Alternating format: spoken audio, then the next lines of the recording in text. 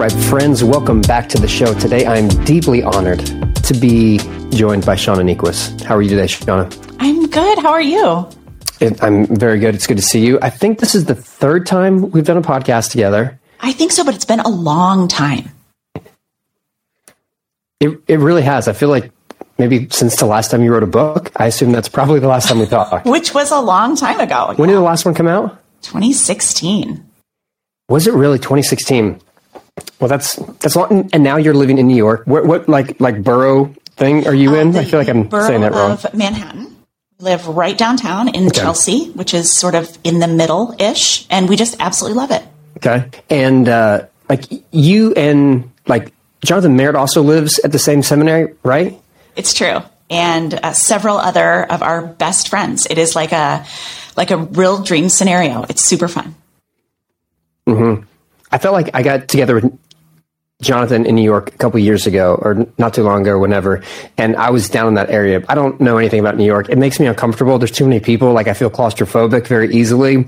And so, like, the New York thing is just, I love, like, visiting is great for a couple of days, but for me, just the way I'm wired, like, I feel like I'm wearing a sweater that's like 2 sizes too small with so many people around me. Do you just, like, it sounds like you find life in, like, the energy and how everything's so connected, right? I really do. I really, really love it. It feels energizing and inspiring. And the other thing I would say is when you travel somewhere just for a couple days, you're sort of like packing everything in. You're not in your home. You're like maybe in a hotel or somebody else's house.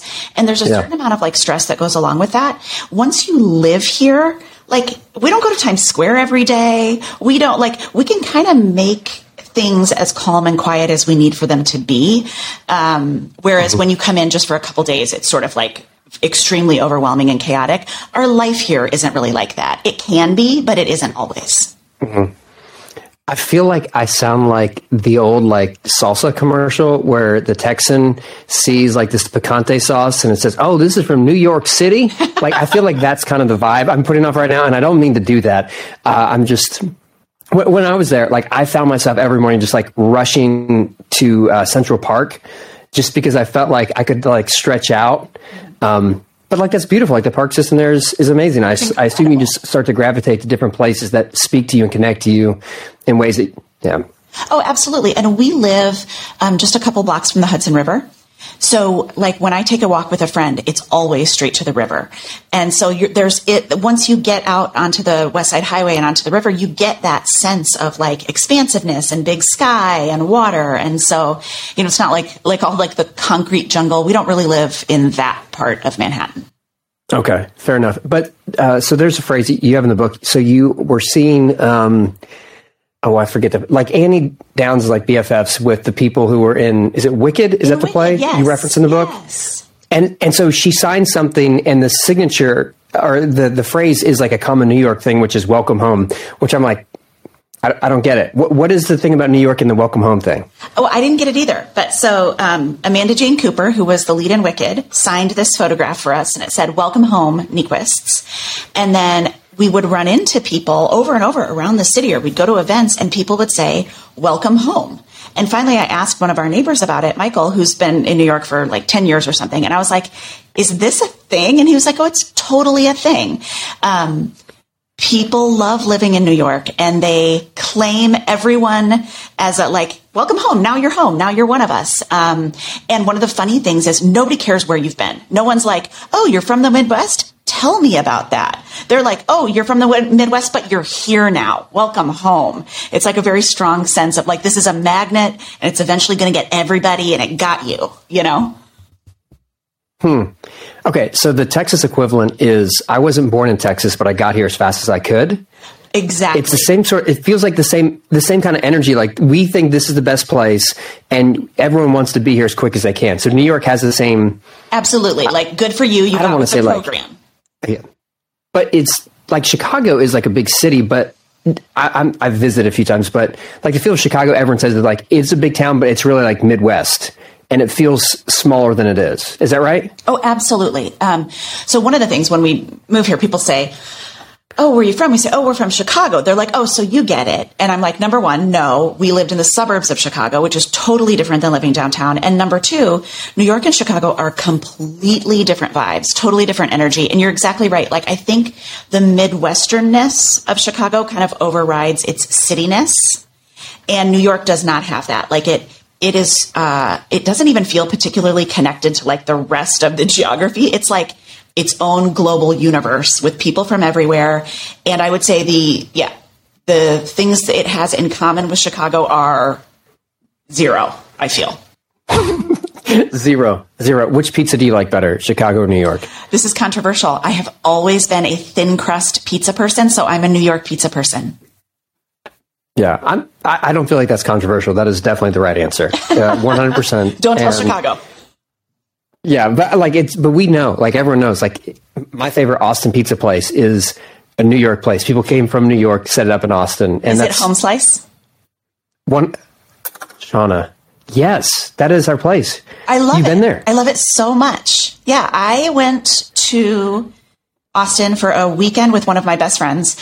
She's in California. We met in Austin, and we had, I want to say, our first meal off the plane at Home Slice.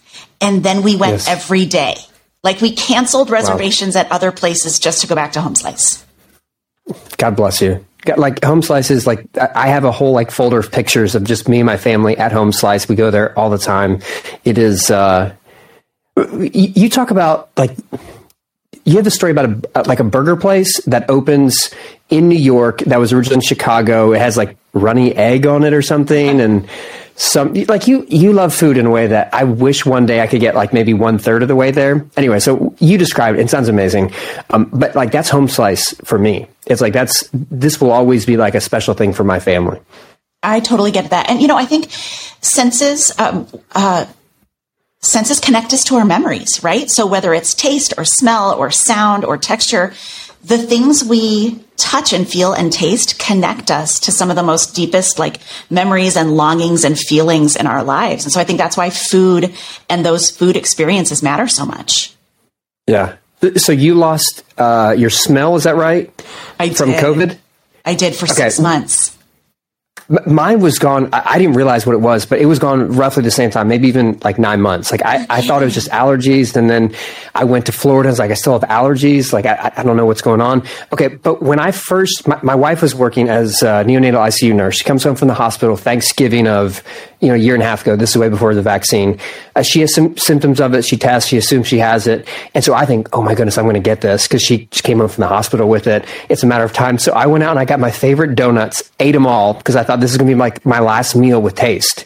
When you found out that you were losing your smell or your taste, you obviously are a huge foodie. Foodie, right? Yeah.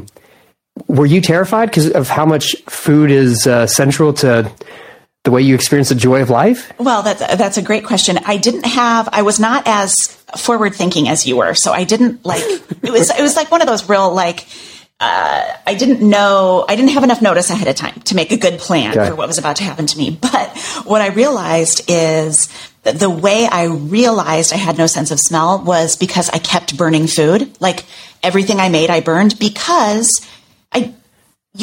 things are done by how they smell. Like even just like the toaster, right? Like I put things in the toaster, I walk away, and pretty soon the smoke alarm's going off because I can't smell the doneness of whatever it is I'm toasting. Or I put things on the stove and I'm used to the smell reminding me. So for like a couple solid weeks, I just like threw away, like burned things to absolute char and then had to throw them away. The one thing I did notice though, and I think you have daughters, so it's not the same, but when I realized that my sense of smell was coming back, it's because I realized how terrible our apartment smells sometimes because it's full of boys. No, that's when I really know, because I train jujitsu, and that's a sport in which you're very close to sweaty people. And during like no smell, like it was pretty great. Like, and it's back. Like my smell's back now, and that's not always a good thing in that setting. If I had like boys, that's. I literally was at a cheer competition 2 weeks ago, and I texted one of my buddies, sent a picture, and there's like literally thousands of of young athletes there. And one of my friends was like, oh, and he has boys. He's like, oh, that sounds awful. The squealing alone would kill me. I go, yeah, but it smells better than your boys. And he goes, that's such a 7 reframe. I'm like, no, that's just logic right there. Oh, that's 100% true. And that's really the trade-off as I understand it. Girls, the squealing is a real thing, but boys smell terrible. I think that's sort of the big trade-off. Yeah, no, I think that's just written somewhere in a contract with the universe. My girls don't squeal a ton, and I'm thankful for that, and they don't smell bad. So anyway, they're like a good dog, like hypoallergenic and doesn't shed. So our dogs are just like our kids. Anyway, okay, I really wanted to talk to you for a long time about COVID, and I feel like we got that out of the way. That was one of the main things that I wanted to discuss with you. And so luckily we got that out of the way, first of all. So you have a new book. The title's I Guess I Haven't Learned That Yet. And one of the things that I've sensed from your writing for years is that you have a great deal of vulnerability, which I think connects to us as your readers in a way that makes us feel like we know you, and you're very confessional and honest. And this last couple of years has been really hard for a lot of us. And obviously you have been through a lot. Obviously the move is a big deal as well. And I think my question going into reading this was like, is she going to have the same level of vulnerability writing this book after like a rough couple of years? Did you find yourself having to like filter your vulnerability different this time? Well, I mean, I feel like I want you to answer that question. Did I do it? Did I have the same amount of vulnerability?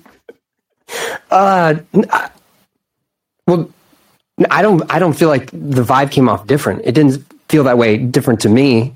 Did you feel like it was the same game plan going into it? No, it felt really different. And I struggled with this book more than any other creative project I've ever worked on. I tried to walk away from it several times. I threatened to throw my laptop in the Hudson River roughly once a month for like 3 years. And Aaron was like, we can talk about this. Don't do it. Just not your Apple computer, you know? Yeah. But it was a hard thing to figure out. You know, vulnerability is a really important word in our culture right now for a lot of really important reasons. And also, public vulnerability is a different thing than the way we share with the people with whom we've built trust-based relationships, right? And there are appropriate levels of transparency for different situations and different people. And this one was a really hard one to figure out, both because so many other people had strong feelings about my experience and because I had such strong feelings about my experiences. And so I really think conservatively, I probably wrote 300,000 words. I just wrote and wrote and wrote and wrote. I could have filled 6 or 7 books with the amount of words that I wrote for this book. And it was interesting when you talk about like losing your sense of smell. I got to a point where I said to my editor, I can't tell what's working anymore. I in the past have had pretty decent instincts about my own work. I can tell when a particular essay or a particular topic or whatever, when it's going to work or not. And this one, I was like, honestly, it's the same way that I can't smell. I can't feel this. I can't sense if this is good or not, if this is appropriate or not, if this is helpful or not, if it makes sense or not. And so for the first time ever, I sent my team about 75,000 words and said, I literally won't be offended if you say start over. If you find 1,500 words you want to keep, like I can't tell what this whole mess is. So that's a long answer, but this was a totally different process for me. I assume it's not COVID related. Why do you feel like you lost your sense of like if this is working or not? I think some of the hard things that I walked through the last couple of years caused me to doubt almost everything in the world, especially myself. I look at the world really differently now. I look at my own life and story really differently. And I lost confidence in a really significant way. I very seriously considered ending my kind of public life completely. I just thought, I can't do this anymore. I can barely get through this. I can't get through it in public. And so it's like when you are body surfing and you get tumbled and sometimes you literally are swimming the wrong direction to try and find which way is up. It was like that on a pretty deep level. So losing your confidence felt like you're swimming and you don't know where the surface is. Mm-hmm. So one of the things I've heard people say who actually are in the ocean all the time is that you let a bubble out and you follow where the bubble goes, and that tells you where the surface is. So if you're upside down, you're lost in the water, like you have a bubble and that will lead you back to the surface. Like, what were things that kind of led you back to like equilibrium, finding your balance, finding your, because like in the book, like it sounds like you have a voice that's like, it's beautiful, it's compelling, it's like, it's very thoughtful. Like, what were things that helped you find that? Thank you. Or I'm sorry. Can I reframe the question? Yeah. Do you feel like you found it? I do. Looking back, I do. But I didn't know for quite a long time. Until the very, very end of like within the last couple of weeks of sending off the manuscript, I was still very uncertain about if I would even send it. I had like a freak out about, trying to think of the calendar, 4 weeks before I sent it off, where I called my editor and I said, I changed my mind. She was like, nope, not again. This project, more than any other, I have tended to be a writer.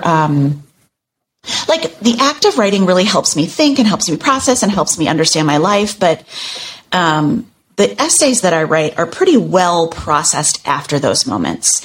And this felt really different. This felt like I was writing to make sense of my own self, not for anyone else. Like down the road, some of it made it into a book, but a lot of it, what saved me, I actually write about this in the book. There's an essay called Magic Desk, and sitting and typing, sitting at this tiny little desk pressed up against the windows, looking out into the city is one of the things that helped me figure out which way was up more so than any other time in my life. Like there were times when I even thought,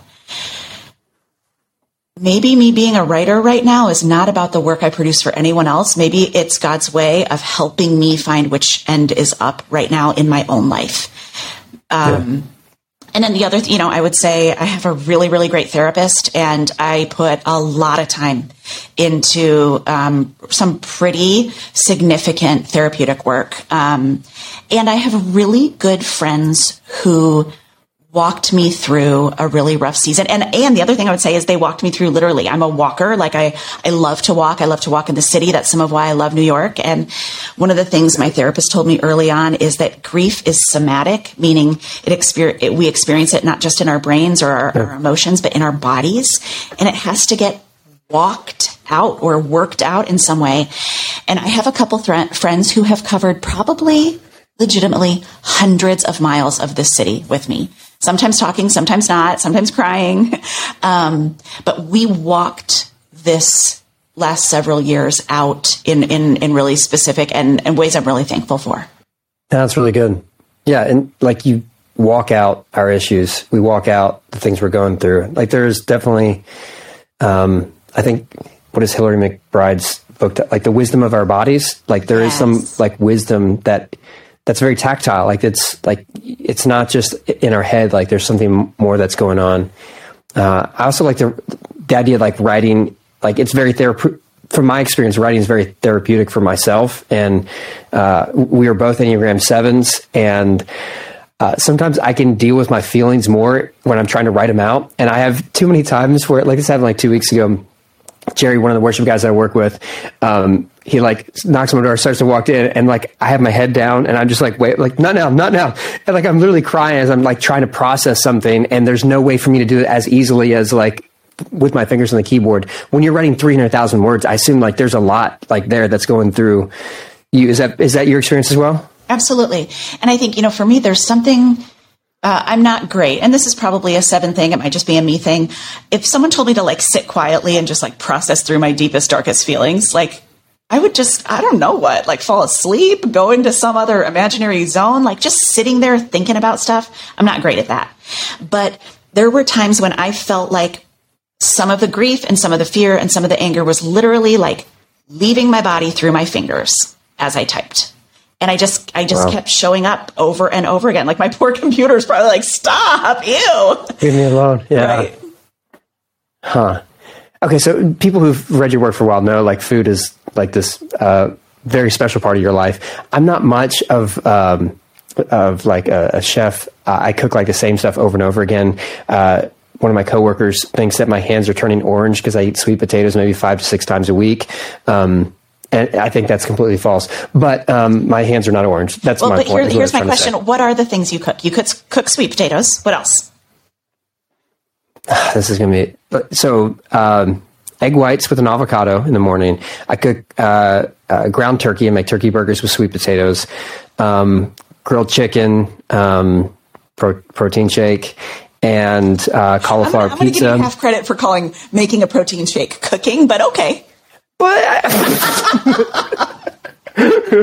Well, I eat like it's the same meals. But here's what I've gotten into recently is like Thursday night, Friday Sabbath, and so I work Sunday through Thursday, as many pastors do. Thursday, like usually like Wednesday, like I'll go to the store at Texas. We've got like good grocery stores for if you want to get steak, and so I'll get a steak on like Wednesday, leave in the fridge, brine, salt, all that, and then like I come home, I'm done working, and then like I'll cook a steak and eat sweet potatoes, and that's kind of like I don't know, like it's a real special thing for me. I love that. See, and that's like food and senses and memory and routine all connected. I like that. Okay. Well, I feel like I'm trying to like make some connection here.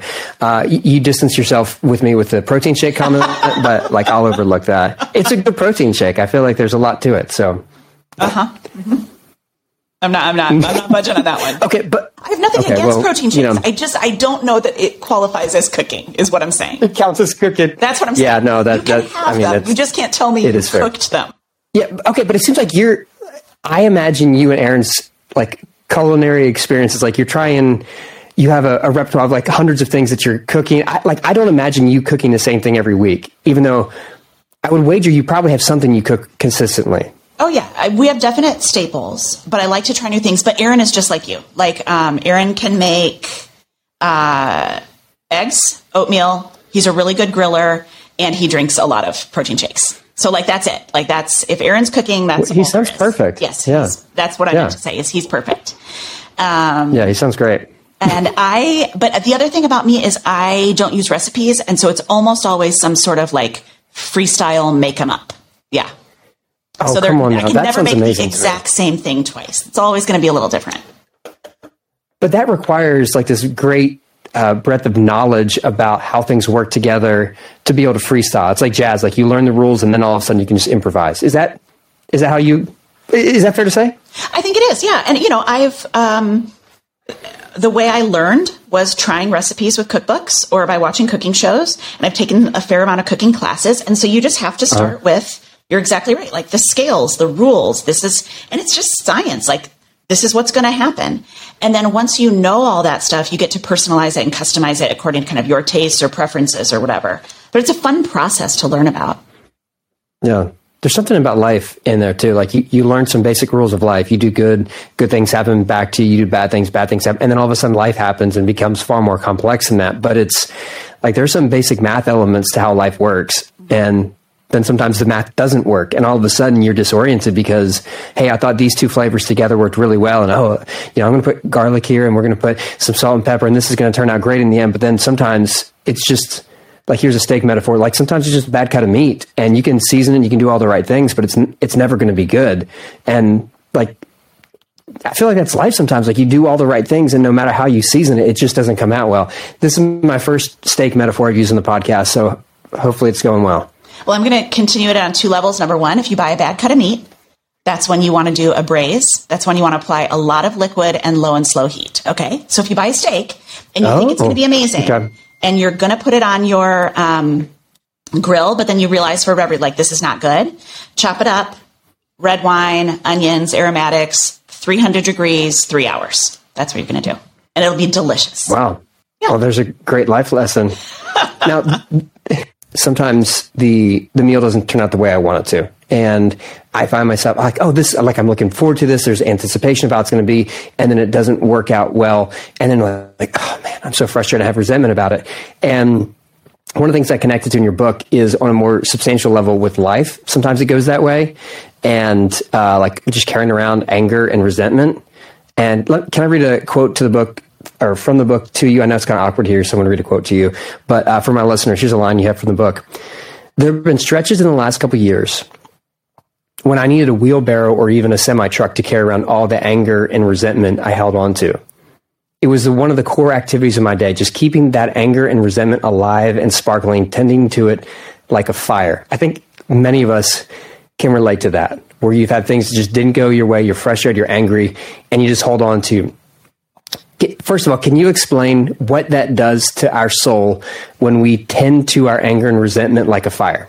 Yeah, I mean, it's such a cliche, but it's so true. It's that resentment is drinking rat poison and expecting the other person to die, right? Like you think that, if I hold on to enough anger, I am really going to get this person. Their life is just going to be so terrible because I'm wielding my anger like a weapon. Well, they don't know. It doesn't hurt them. It doesn't affect their life at all.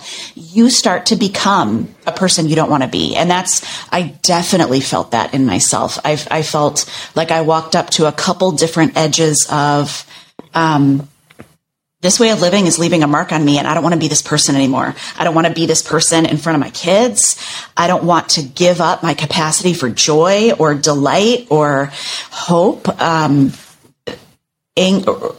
on to anger and resentment will shift who you are over time. It will do permanent damage to your insides. And I know it because I've seen glimpses of it in my own self, and I take it really seriously because that's not who I want to be.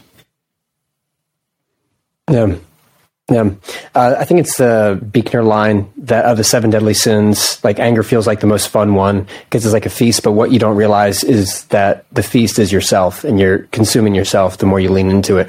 But I hold on to that. And, as a 7, one of my other moves is just like pretend things aren't exactly what they are, and to reframe things to the point where it no longer looks like what reality is. And you have this line in the book where you talk about spiritual maturity is consenting to reality. And I heard a line years ago, and I don't even know who it said because I just developed it as my own at this point, but I feel like it's Scott Peck. But something about like mental health is avoiding fantasy at all costs. And like dealing with reality as it is. How hard what makes it so difficult for, especially maybe us 7s, but for all people to deal with reality? And why is it so important to do that when things don't turn out the way you want them to? That's such a good question. I'm trying to think of why we avoid. Well, I mean, I think we avoid reality because we don't want to face what's missing or what's been taken or what we wanted it to be, or we don't want to have to stand in that terrible chasm between what we wanted and what is. That's the greatest pain point of most of our lives. This is not how I wanted my story to go. This is not how I want my life to unfold. And I think many of us have held really tightly to the myth of our own control, right? So there's a part of like when life takes a turn, there's sadness that this is where the turn went. But there's also sadness that like I wasn't in control. Are you telling me I don't get to define every single part of my life? That's it. I think the myth of our own ability to affect our destinies and our every step is pretty prevalent in our culture. There's also all these other funny myths, like especially in Christian worlds, like people who have sort of a like kind of hallmarky view of faith. A lot of times it's like, but God will never let anything bad happen to you. But wait a minute. If something bad is happening to me, is it because I'm not God's favorite? Did I do something bad? Do I not deserve goodness? Like all that Christian messaging can kind of screw us up when we're in the middle of a lot of loss, because you start to think, is there something wrong with me? Is God, did he forget me? Did I do something irreparably terrible? And then you add all of that on to the actual loss you're experiencing. It's really easy to get, like the metaphor we've been using, sort of tumbled in all of that. Yeah. One of the things you say in the book is that at some point in your life, you just assumed that it was just life upon life upon life, and the way that life just would always go like in a positive trajectory. And so you had this conversation with a pastor friend who talks about the Paschal mystery, where life and death are tied together. And like this Christian rhythm of life is that there is life, but death is also there. How has that helped you process like when life is hard, when things don't go the way you want, when there are things that are just categorically bad that have happened? And I think the Paschal mystery is such a treasure. That way of thinking and feeling about life, because what it does is it First of all, it's not a surprise then when there's a death of any kind, either the death of a dream, the death of a friendship, the death of a particular season or whatever, because you're like, oh, right, that's built into the system, right? It's not like a crazy aberration. So you start to befriend and get comfortable with the idea that almost every great thing in your life will end at some point, and that stops becoming like tragic and shocking. It starts becoming sort of the rhythm of how life is. And then if you can get yourself sort of comfortable and oriented around this idea that most things last only for a season, then you get the next gift, which is rebirth or new things being born. And that's a pretty beautiful way to think about the world. And you can't have one without the other, right? Like I was trying to do only more life, also more life, also more life. Like, I'm a person who really loves summer.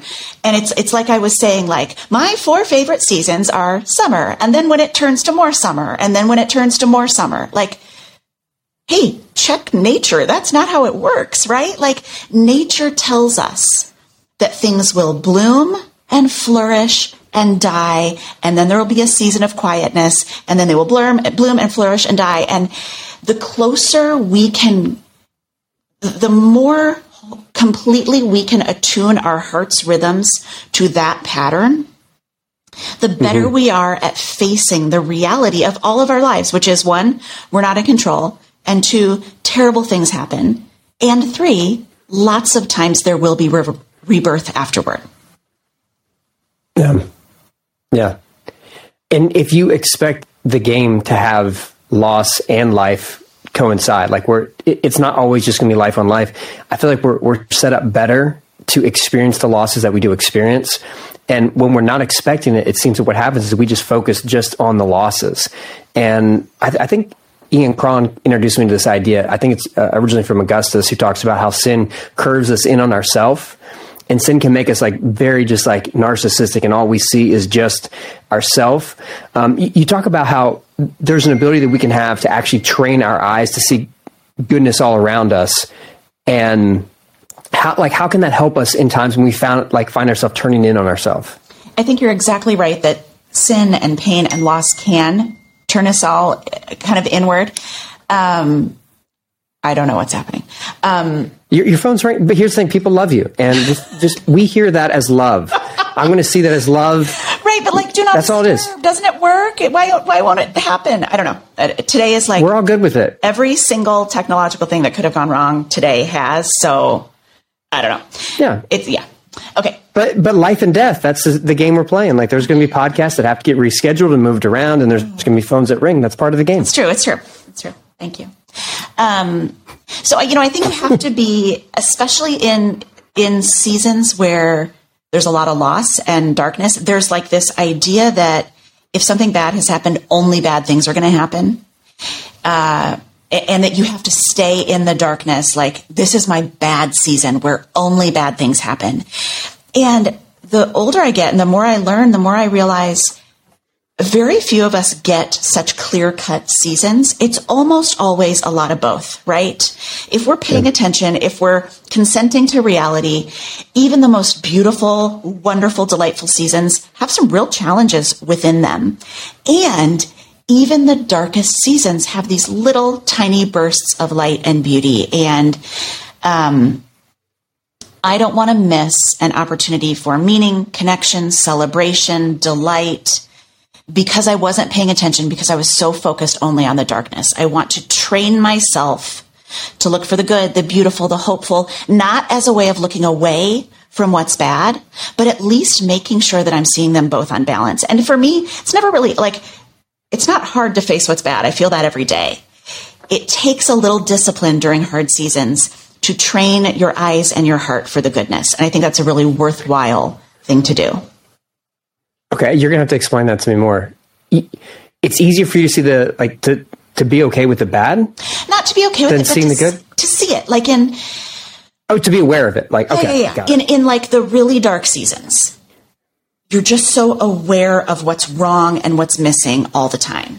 So, I would say in my normal self, for most of my life, joy and laughter and celebration have come pretty naturally to me. And then I hit the season where it felt like everything in my life either died or got turned upside down. And I had to fight to find joy and to find delight and to find beauty and to find connection. And I'm not grateful for that, but I like the skills I learned along the way, and I will use them for the rest of my life. I know now how to put myself in the path of joy, how to go out and find things to be delighted about, how to hold the darkness and the beauty right at the same time. And those are skills I didn't necessarily have before. And again, I'm not thankful for the process, but I'm thankful for the skills and the perspective that I have for the rest of my life. Yeah. One of the things you talk about in the book is that you've learned now how to get through tough times. And you learn that skill, and then you can just go back to it as tough times reappear. Do you find yourself, is there like a muscle memory to this that you've, let's go back to culinary metaphors. Like you've learned how to season this season. I didn't even see this. I'm out of my depth here, but you've learned how to, I can't do food. I tried, I did my best, and I failed. Nevertheless, but you've learned skills to get through tough times. And now you can find yourself like going back and doing what worked for you in previous seasons of adversity. So this is the thing. I mean, what we're talking about essentially is resilience, and resilience is a skill set, and it's a set of practices that you can use over and over again, and they get easier when you do them over time. I think we're all feeling that, right? Like we're simultaneously so like dismayed and done with what the last couple of years have been, right? Like it's just change upon change and chaos upon chaos and loss upon loss. And also right at the same time, when the next hard thing comes, we're going to move through our rainbow of outrage feelings much more quickly. And we're going to get down into how to make meaningful changes to get on the other side of this, because we've learned it, because we've had to. And so I don't love that we have all had to learn such tremendous resilience practices, but we have, and it means that we will have those skills to take into our futures, and that is a gift. And it's also a skill that you've now used to serve other people. You talk in the book that you've found yourself kind of like as a priest for those who find faith as it used to be for them is no longer viable. And what does it feel like for you to have that be such a normal part of the way that you present to the world as like you serve and your friends and you love people through that season? Oh, I think that's a huge honor. I mean, I never like it when people say this to me, but I think it's really true. What we go through and what we fight through, and then the wisdom or the empathy or the compassion or the perspective that we're given through that experience is not just for us. It's something that we offer to the world with open hands, right? I hate it when people say that to me when I'm right in the middle of it, right? Like when you're at your lowest and people are like, this is going to make a great essay. You're like, guess what? Shut it. Like I'm not there right now. And I'd rather have an easy life than a great essay. But you don't get the choice, right? So if you're going to go through genuinely horrible things, you might as well learn something. And then you might as well offer it to the people who might need it as desperately as you did when someone was offering it to you. And so I believe that one of the ways that we redeem the darkness in our own lives or the grief or loss in our own experiences is by offering them very freely to other people and saying, oh my gosh, if I can save you 1% of the heartache, or if I could even just walk alongside you, I can't change the amount of heartache, but I can tell you that I know what it feels like or that I know some of it. I really believe in that kind of the idea of like composting on a spiritual level, right? Nothing is wasted. Everything is useful. Everything can can contribute to new life in some way. All that to say, I love it when people call me and say, I secretly think I might not be a Christian anymore. I'm like, cool, hold the phone. I think probably you are. Settle in. This is going to be a long conversation. Let's talk about it.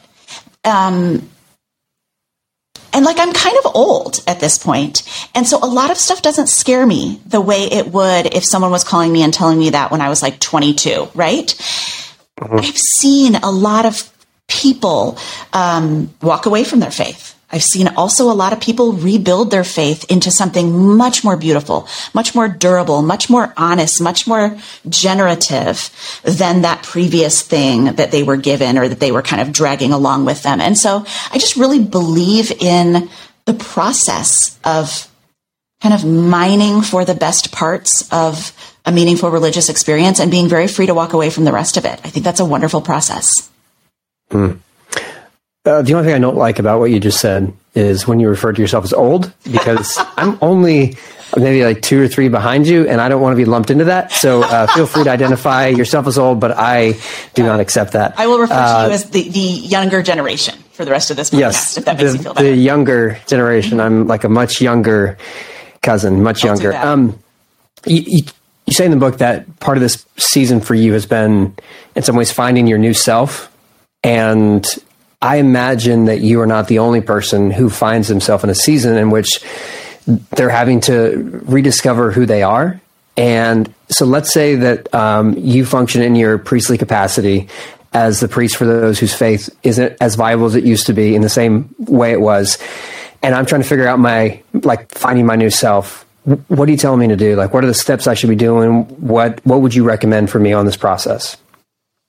The first thing I would say, and maybe this isn't right for everyone, but it's what has been always right for me, is read like crazy. A lot of times, some of what's happening when we feel like the faith experience we've had up to a certain point, some of what we're feeling, and it stops working for all sorts of different reasons. Some of what we're feeling is a sense of sort of spiritual loneliness, like the people around me are all feeling something that I don't feel, and it makes me feel tremendously lonely. Like, I think you picture that image of like everyone singing the same song in church, and it feels like a lie to me, like the profound loneliness of that. Yes. Yeah. And what I have found throughout my life is it's not that no one has ever felt the way you feel. It's number one, that we're not all talking about it very well in church. But number two, maybe just it's not the people in your church or your town or your state or your country. The voices who have ushered me through my greatest faith transitions have been like writers who lived on the other side of the world who've been dead for 100 years, right? They don't have to be sitting next to you in order to pastor you and guide you through a really important passage along your own journey. And so read like crazy and find the poets and the mystics and the prophets and the storytellers. And they're out there, and they will keep you company even when the people in your small group or church or town can't for whatever reason. So that's the first thing. And then the second thing would be invite people into it as much as they're able to join you in it. A lot of times we think we have to walk through this alone, because we are lonely in it, but we're perpetuating our own loneliness by not being direct with the people around us. So I think, and they won't all go great. Every once in a while you'll run into someone who's like, but this is when Jesus carries you. And you're like, that doesn't help. Then don't talk about it with that person, but try it with another person. A lot of us have a lot of the same questions, and to kind of give them a little air sometimes takes some of the sting out of the enormity of those questions. So I would say read like crazy and don't try to do it alone. I think that's a good point. It seems that it's very easy, and maybe it's human nature, for us to think that our part of the world is the entire world. And if my part of the world and my part of church and my part of faith has this view, maybe it's kind of restrictive, and maybe it's small, and maybe it says, oh, if you're deconstructing, you're a terrible person, blah, blah, blah, that we think that's the entire witness of the community. And it's just like, that's your community. Like there's more parts of it that you need to open your eyes to see. So I think that's great advice. Don't do this alone. That's really helpful.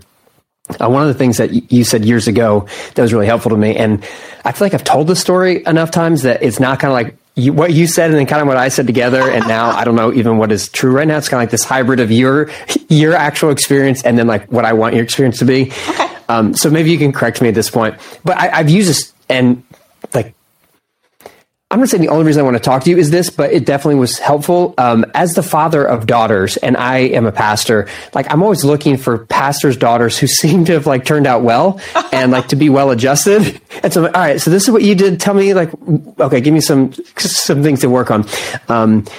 when you were in maybe high school, you found yourself somewhat disconnected from church, and the suggestion and the counsel of your parents was, as long as you stay connected to a person, an older mentor, then even if like being in youth group isn't what you're going to do, like, we're okay as long as you stay connected to this one person, and they didn't force you, they didn't push you. Is that right? Totally. Yeah, that's exactly right. And that, I'm really, when I look back on that, especially now that I'm a parent, I realize kind of the faith and the restraint that they demonstrated in that moment. Like, they really could have controlled, made rules, forced me to show up at things, tried to manage a bunch. They played it so cool, and I really give them a lot of credit for that. I'm really grateful for that. And I was the kind of kid who needed a little bit of freedom, as opposed to, had they clamped down a little bit, I would have handled it really poorly. So I love the way that they kind of let me chart my own course with a good mentor. You know, it wasn't like I was off in the wilderness by myself. I love the space that they gave me, though. I think it made a huge difference in my life. Well, in some ways, it sounds like it made a pretty substantial difference, because in some ways, you're kind of giving that same advice now as in your priestly role as those who find faith less than viable as they understood it. Because it's just like, it kind of sounds like the same advice. Like, okay, there's space out there for you, but stay connected to someone. Well, and, you know, right at that same time, and I write about this toward the very end of the book, when I was in high school going through that experience, my mom was going through a major full-on deconstruction. She was a pastor's wife of a large, very public church, and she was like, this doesn't work for me anymore, and I need the space to figure that out. And so I watched her, like people use the word just deconstruction, like, for like almost anything right now, you know. She went through like a tear it all down, build it back up over the course of several years, traveled extensively, read, learned, all of it. And I watched her do it. And in my family, that wasn't framed as a failing. It was framed as an act of bravery and like a way of tending to something that you really love. Like, if you think about it in terms of a relationship, which is what we believe about our faith experience, when you watch somebody fight for their marriage, like it wasn't working, and we're willing to learn any new thing, a new skill set or a new way of being together, a new way of thinking about who we are together, you respect that work that they do. And I think we should apply that same like respect and esteem to people who are willing to go through like deep dive deconstruction. My mom was brave enough to re-navigate the most important relationship in her life. And she did it while I was in high school. And so I think that gave me sort of a lifelong respect for it as opposed to fear of it. Yeah. Well, that's a trust in the Paschal mystery, that there are things and there are parts of your journey in which there's going to be death and there's going to be parts of resurrection and new life. And to understand like that's the game we're all playing, all of a sudden takes off the pressure to never experience that. But you just go, okay, this is part of the Christian rhythm of death, burial, and resurrection. It's going to happen for me. It happened to Jesus. It's the way it goes. Absolutely. I think that's exactly right. And I think it would be so much healthier for our church cultures if we sort of built that expectation and rhythm into the way we talk about our faith journeys, as opposed to like, it's just supposed to get stronger and stronger and stronger all the time forever. I think those natural waves are a part of it, and they're a really good part of it. Yeah. I mean, it's part of every relationship. And so it's not a surprise that it'd be part of your relationship with faith and the divine. And yeah, it makes perfect sense. Okay. So the book is titled, I Guess I Haven't Learned That Yet. You turned in the last, draft of it a couple of weeks ago to your editors. Like, is that right? I turned it in So you've been writing on it in February. Okay. I figured like you would have finished this like 9 months ago and it's just now coming to press, but you like, this is like down to the wire that you got your hands on it. Right? I think it was in the fall that I turned it in officially. But it's a little bit of a quick turnaround because I was so desperately behind on it. Like this one just took me forever. So, yeah. My question was going to be then like, if this was like back in the fall that you finished it, like, has there something new that you would have added to it? But it sounds like you've actually had the ability to stay pretty close on this one all the way to the very end. Well, I would say, I don't know if you felt this in writing projects. The second I turn it in, I think of 1 million things I should have written, and a million things I would change. And I would never, ever actually finish a book unless they like just pried it out of my hands and sent it to print at a certain point. I'm never happy with it. I'm never finished. I never think it's all the way done. They just at a certain point are like, something's going to print today. What is it? And that's how I know I'm done. Yeah. Yeah. That sounds about right. It never feels like it's finished, but it can be on schedule. It's on schedule. Like, yeah, there's something there, but could it be better? Yeah. Always. Yeah. I always think it could be better. How long? Your first book came out how long ago? 15 years ago. I think my first book came out 5 years ago, and I'm like already embarrassed of it. I'm like, oh man, why did I say that? Like, there's a better way to say that. I wish I could go back and remix it. Absolutely. And, part of being a creative person is really trusting that the work stands beyond you and separate from you, and you can't go back and change it. And of course, it's horrible to go back and read it, but you just trust, that girl who wrote that book was doing her best at the time, and it helped a certain amount of people, and hopefully this one will too. And the next one, I'll look back at this one and be like, what garbage? And that's just part of the process. Yep. Well, go full circle to say in the beginning, I think us, your readers, expect vulnerability. And as I was curious as how you're going to write this one, in light of all that's gone on, I felt like you kept honest to that same tone that we've grown to appreciate. So appreciate the vulnerability. Thanks for writing this book, and well done. Oh, thank you. That really means a lot. Thank you.